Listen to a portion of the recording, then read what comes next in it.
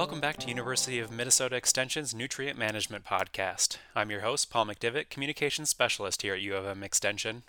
Today on the podcast, we're talking about our manure nitrogen guidelines. We have three members of Extension's nutrient management team. Can you each give us a quick introduction? This is Daniel Kaiser. I am a nutrient management specialist with the University of Minnesota out of the Twin Cities campus. My area of expertise is with the corn nitrogen guidelines as well as the fertilizer guidelines for many of our agronomic crops. I'm Melissa Wilson. I'm the Manure Management Specialist at the University of Minnesota in the Department of Soil, Water, and Climate. And I am Fabian Fernandez, also in the St. Paul campus, Soil, Water, and Climate Department in the area of nitrogen management and water quality. Great. So starting off, what are the most important considerations when making a nutrient management plan for manure application? One of the big things that you want to start with is taking a test, because that will allow you to know what you have to work with, and also taking soil tests as well. So that way, you know, kind of what's in the bank and what you need to add to the soil. Those are probably the two key factors for thinking about how you're going to plan your manure management. And one thing with manure being a very variable source when it comes to some of the nitrogen and phosphorus, it's one of the things I know, Melissa, just the test I think is very important, because you can go in and look at book values, but we know that there can be some significant variation. And some of these book values have been, I don't know, Melissa, they've been around for a while. I know you've been kind of... Yeah, at least 20 years in some cases. So I know you've been involved with it. And I've also, you know, in kind of some earlier days here in Minnesota, I was working with one of the larger dairies that was having some challenges with their nitrogen management, just because they were using some of the values, and the system they were using was a sand separated system, which if you look at a lot of the guidelines at that point, there really wasn't that type of system actually in the guidelines. So it's one of the things that, I mean, having a test as a starting point, I think is a really good thing, at least where you know where you're at, because we know that's one of the issues with manure. It's really easy to over apply, particularly with nutrients such as phosphorus. So the soil tests and the having the actual test itself of the manure sample can really go a long ways to having you put that manure where it's really needed in the field, where you're going to get the most out of that particular whatever source of manure you have. And then from nitrogen, also an important thing to do when trying to figure out a plan for manure is, if there is nitrogen that has been applied that was in organic fertilizers, to account for that. There is not typically a very good way to account for that simply by taking a soil sample and measuring how much nitrogen is in there. And so if you have applied or planning to apply nitrogen as a starter or some other way, account for that nitrogen in your calculations. That's a good point, Fabian. Sometimes people don't realize or forget that nitrogen comes with the diammonium phosphate and some of the phosphorus that you put on for starter fertilizers. So it is important to take that into consideration.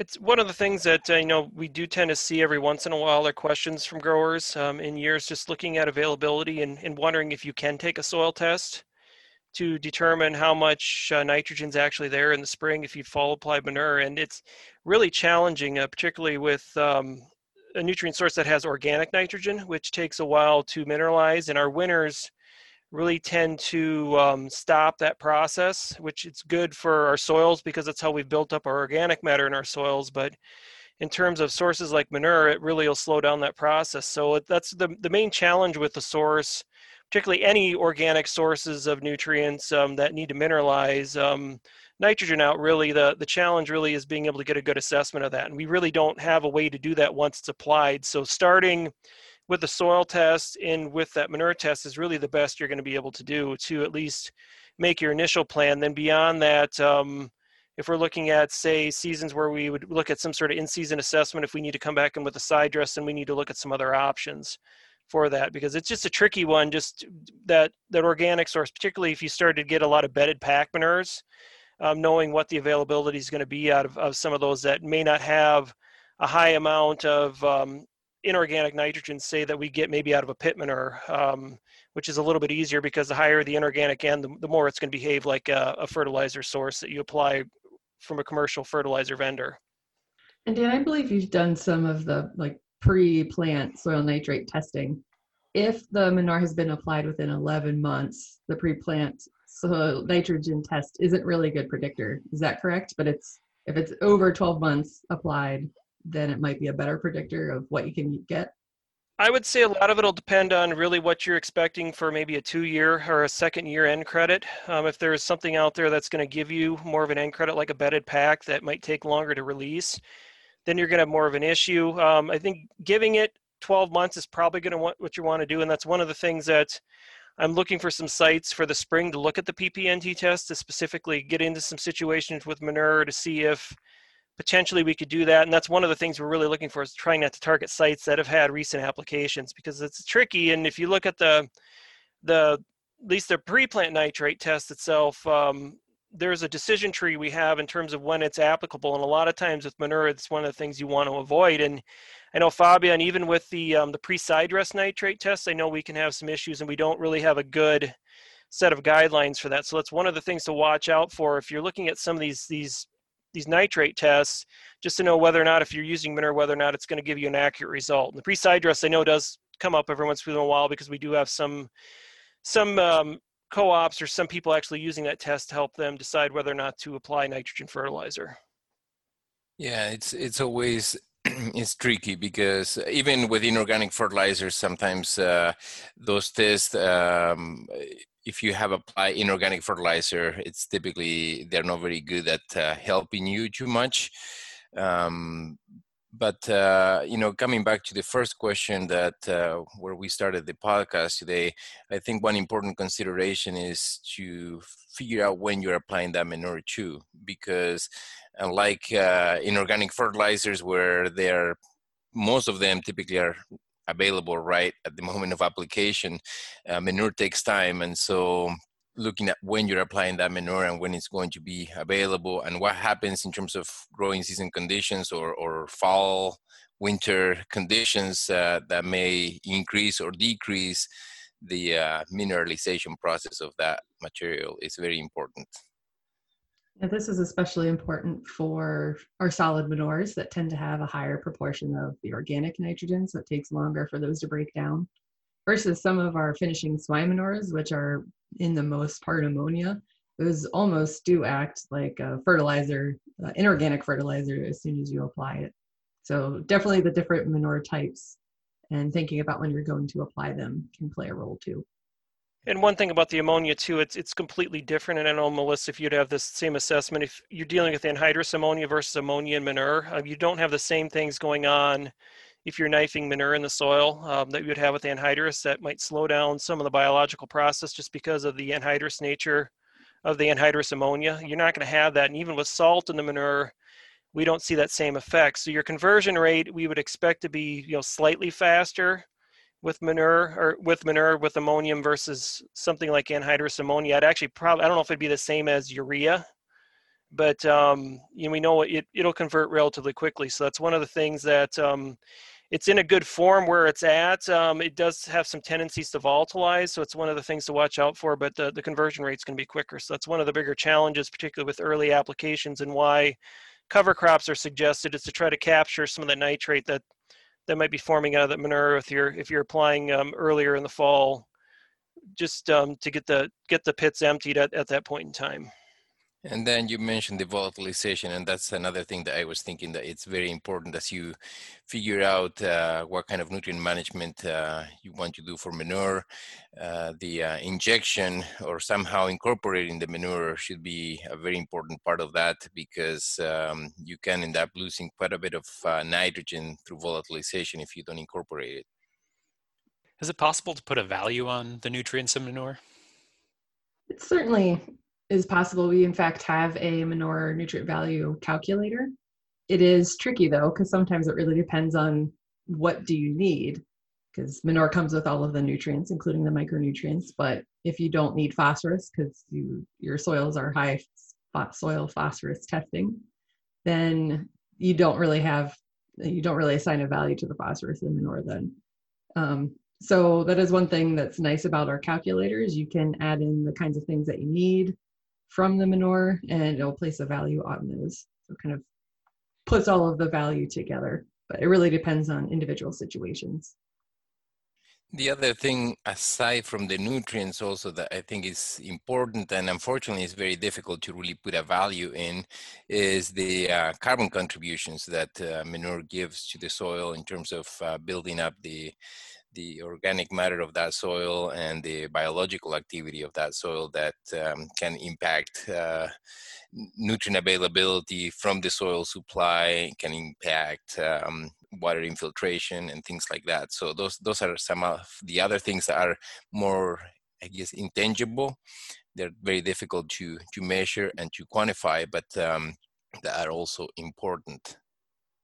And one of the things you really need to look at considering, particularly with manure, is that if we know that not all of the nutrients are readily available, that when we do a calculation based on manure, a lot of times you'll see calculations based on available N. So that's one of the challenges, and that can change, particularly with bedding type. Particularly you get into beddings with high C/N ratios that we don't tend to see. We could tend to see some issues with some availability problems with some of the nitrogen being tied up. So it's a dynamic source, and it becomes a bigger issue. And I don't know, Melissa, how much the calculator takes into some account with that, but can you just talk maybe a little bit more about how or what that calculator is doing? Is it looking at available or total N, or how does it all tend to function? I believe it does take into account 2 years of nitrogen. So we have our availability factors that we recommend, and I believe it incorporates those in there.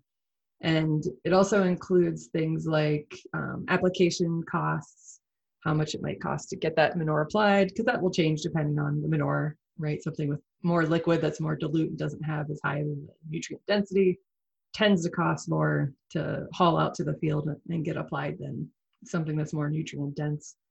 It tries to take into consideration all of those different things. And I think it even adds like a value for sulfur, because I know that's becoming more and more important for farms in Minnesota too. That's one of the questions I've gotten more and more is sulfur. What's the overall availability? And we've tried to look at that. The issue a lot of times when we look at sulfur, it's not a clear cut just because the way we try to look at the availability a lot of time relies on soil tests or some other factors that aren't always as reliable for sulfur availability. Right now, what we say is around 60. I usually say about 65% availability. I don't know, Melissa, you're kind of around that same line of the source, but it really depends on what form of sulfur is in there, because we can see a lot of reduced forms of sulfur that may be in these, maybe hydrogen sulfide or some of these other forms of sulfur that are in there that aren't going to be readily available. So that's been the main challenge. And I think over time with the organic material, if you've got a lot of buildup, we're likely probably going to see less and less of an issue of sulfur. But we do know there's some soils out there that I know, talking to some consultants that are manured, that they're still recommending a small amount of sulfur to start out, just because the availability early in the growing season is still a problem. So it's a challenge, and that's one of the things that giving a straight answer always isn't the easiest thing to do. So we got to kind of look at the best data we have at this point in terms of availability numbers, and sulfur's been, I think, kind of the bigger question mark. So there may be some circumstances out there that you may want to watch, particularly in poorly drained soils, that you may not be getting as much available sulfur. So maybe a small amount if you're doing an early side dress or you're putting down a pre-emerge chemical, might be a good idea to look at something like an ammonium thiosulfate in a situation where you can supply some sulfur that might counteract some of these availability issues. And just remember to account for that nitrogen in that ammonium thiosulfate. Well, at least it's not that much. It's only 12%, so at least it's not quite like some of the other sources. But we know that we've looked at it on some circumstances, and I haven't been able to completely replicate it, but I'm pretty well convinced it's an issue with the form of sulfur. Then also some of our poorly drained soils just don't oxidize those forms very fast to sulfate, and that's really what we need to happen. And early in the growing season, if that doesn't happen, we know we can run into some problems. This also reminds me a little bit of in some springs when it's typically cool and wet, relating back to the placement, if the manure is injected, especially if it's deep injected, that the crops take a little bit of time to reach that band of manure and nutrients. And so it sometimes, again, when it's cool, wet, the crops might look like they are nutrient deficient for a while. And it's not necessarily to be alarmed about it, but to wait a little bit, because we know that things will warm up, and the crops then start growing, start putting deeper roots, and they eventually reach to that layer of or zone of fertilizers. And so something to always keep in mind. How does manure fit in with the maximum return to nitrogen approach used in the current nitrogen fertilizer guidelines? Well, the big thing about the MRTN approach is that it's really geared towards fertilizer in its development. In fertilizer, it's a lot easier to look at a price ratio, and that's one of the things we talked about in the previous point. Putting a value on manure, certainly if you're buying it and you're paying so much per ton, and you can figure out how much available nutrients you have in there, you could put a value on it to potentially then look at where you would be at using the online calculator with the MRTN, but it isn't always that simple. So one thing that we know with the MRTN is that where we're recommending fertilizer, we're not at the point at which yield is completely maximized. We're typically within about maybe 1 to 1.5%. And the difference between the two really accounts for the fact that at that given point, we're not making enough grain to cover the cost of the nitrogen that we're applying extra. So when we look at it in terms of applications, a lot of growers ask us, what do we use in terms of a price ratio? And it's really not a straightforward answer. I know that's one of the things that Melissa and I have been talking, and even Fabian, we've talking about a lot in terms of, how do we look at the recommendations? Generally speaking, we have a lot of data on crop nitrogen needs, and that is what is generating this MRTN calculator. You can find that on the website. I believe Iowa State hosts that.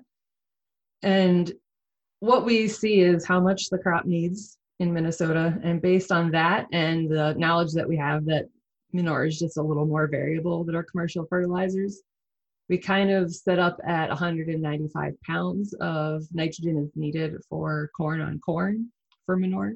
And I believe it's 150 for corn on soybean. And again, that manure is going to be a little variable. So we try to account for some of that when we were thinking about these recommendations. The big thing that we want to really avoid is the environmental issues. And that's one of the things that, a lot of times we take flack from grower groups that we're not recommending enough. And then you see environmental groups that we're recommending too much. Really with the MRTN, one thing that we do know, and I know Fabian's got a lot of data on this, if we just go and look at residual nitrate. So what's left in the soil after the crop is taken off.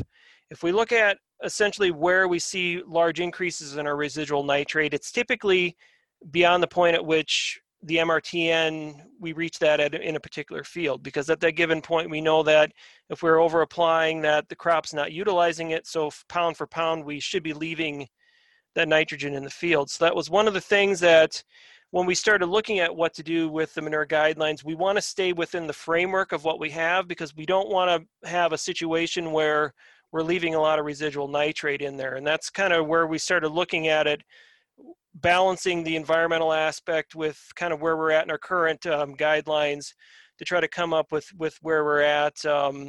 Because again, we know that corn is going to respond to nitrogen at a certain point. We just want to make sure that we're not applying beyond that point, because that's really where we start to get into environmental issues. I think one of the other things to consider too is with these environmental aspects is also timing.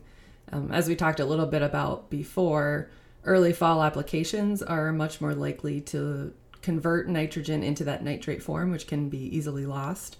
So we have to consider not only application rates, but also the timing when thinking about these. Some of these manures that have a higher ammonium concentration probably would benefit from being applied closer to the time of application, or at the least waiting until soil temperatures are cold enough to kind of inactivate the soil microbes that would do some of those transformations.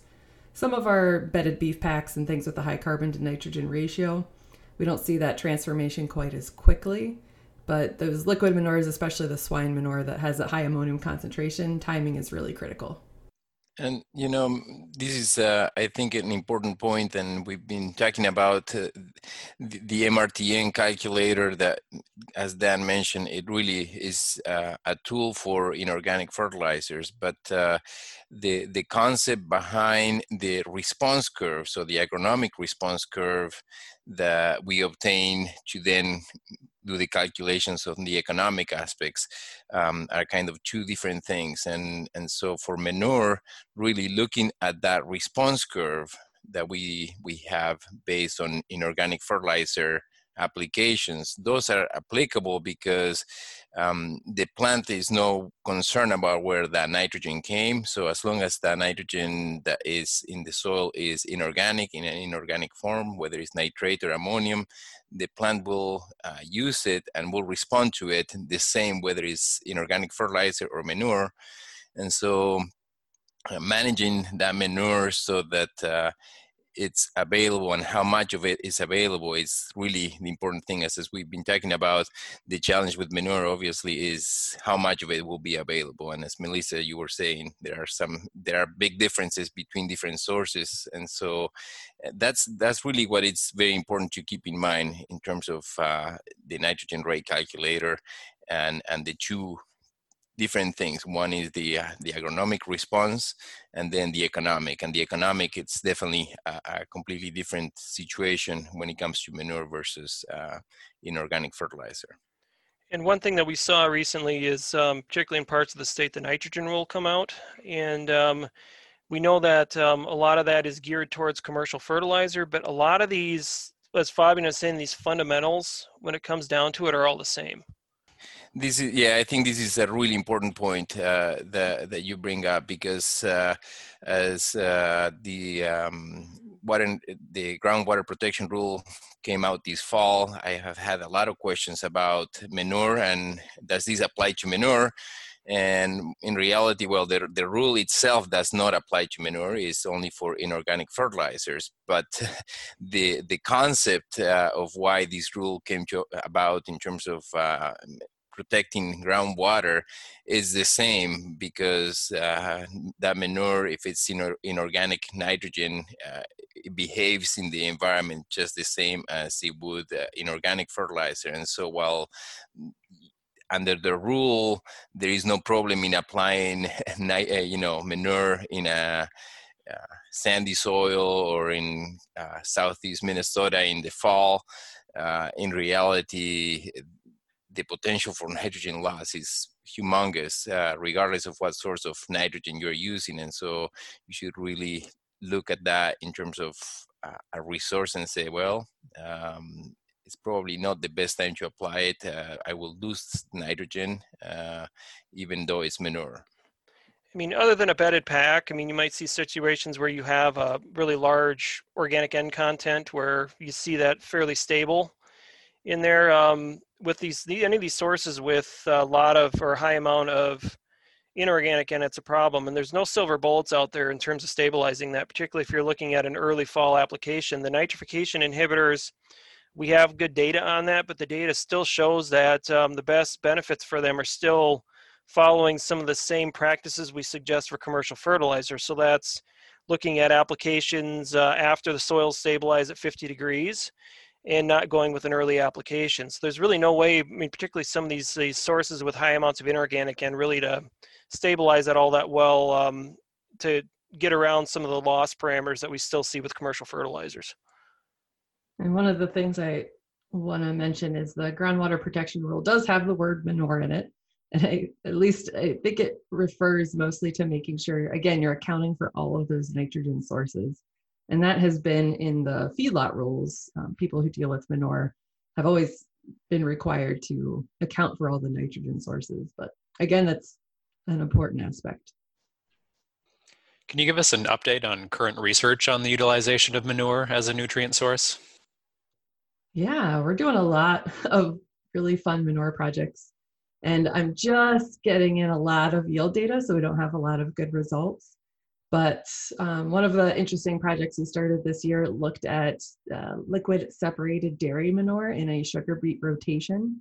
So we applied dairy manure at around 1,400 gallons per acre and around 9,500 gallons per acre, and compared it to whatever fertilizer was needed based on soil tests in the crop. And we did that for all three crops, a corn, a soybean, and a sugar beet. And so far we got some really nice results. We got high sugar on our manure plots, higher than we expected, though the purity was a little bit lower. And I have to see, I haven't gotten to statistically analyze it to see if it was enough of a difference that it was significantly different. And we also have to run it through some of the different sugar beet pricing calculators just to see if the purity would have thrown off some of the price they might get for that sugar. But we were pretty happy with that. And the soybeans looked horrible. That soil has a high pH and a lot of calcium in it. And when you apply an organic material that has lots of potential nitrate, you can really drive IDC, iron deficiency chlorosis, in soybean. So we learned that the hard way. We did not put on a product to help with some of the iron issues, and just really killed our soybeans, except for where just the P&K fertilizer was applied. The soybeans looked fine. It was just where we applied manure. So that's kind of a fun project. We just finished up our 3rd year of our manure, nitrogen, and phosphorus crediting study. And I haven't gotten to look at the yield for that to see if we had any 3rd year nitrogen credits. We did bedded beef pack, liquid swine manure, 2 different types of dairy, a raw dairy and then the liquid separated. We did turkey litter, and we did composted chicken layer manure. So we have yet to see if we got a 3rd year credit from those. But that one is another interesting project that will kind of finish up this year, and then our last sites will finish up next year. Lots of other projects, but I'll kind of stop there. Yeah, I don't have any projects with manure. I only work with the inorganic, although I do collaborate with Melissa in a few projects that involve manure. And I just want to say that we at the University of Minnesota are very pleased with having Melissa in our midst because of all the work that she's doing with manure. This was an area, it's a very important nutrient or source of nutrients, and we definitely needed your guidance and your research to help us improve the management of this very important resource. So thanks, Melissa. Yeah, thanks. I don't know if you are happy that I'm here because I'm doing research or because you don't have to get your hands as dirty with manure. Both, of course. All right, any last words from the group? I think the main thing is if you do work with manure a lot, is just to kind of stay informed. I think one of the good resources we have is Minnesota Crop News. We try to, at least through our nutrient management group, to get some of that information out as it's available and where Melissa thinks it's a point at which we can use it for outreach. So it's one of the things that it's a good resource if you want to know what's going on, because it is good to have somebody here working on it, because we haven't had really anybody look at some of those, particularly those availability guidelines, in a while. And that's kind of the key issue with manure, is really having accurate availability guidelines is really what's needed in terms of planning. Otherwise, if you don't have that, you see some pretty significant yield reductions or over applications. So it's good to have somebody here actually doing that and wanting to work on that has the time, where we all tend to get spread thin in terms of all the rest of the research we have to do. Yeah, and for other research updates, they can follow us on the Manure Twitter page. So that's at UMN Manure.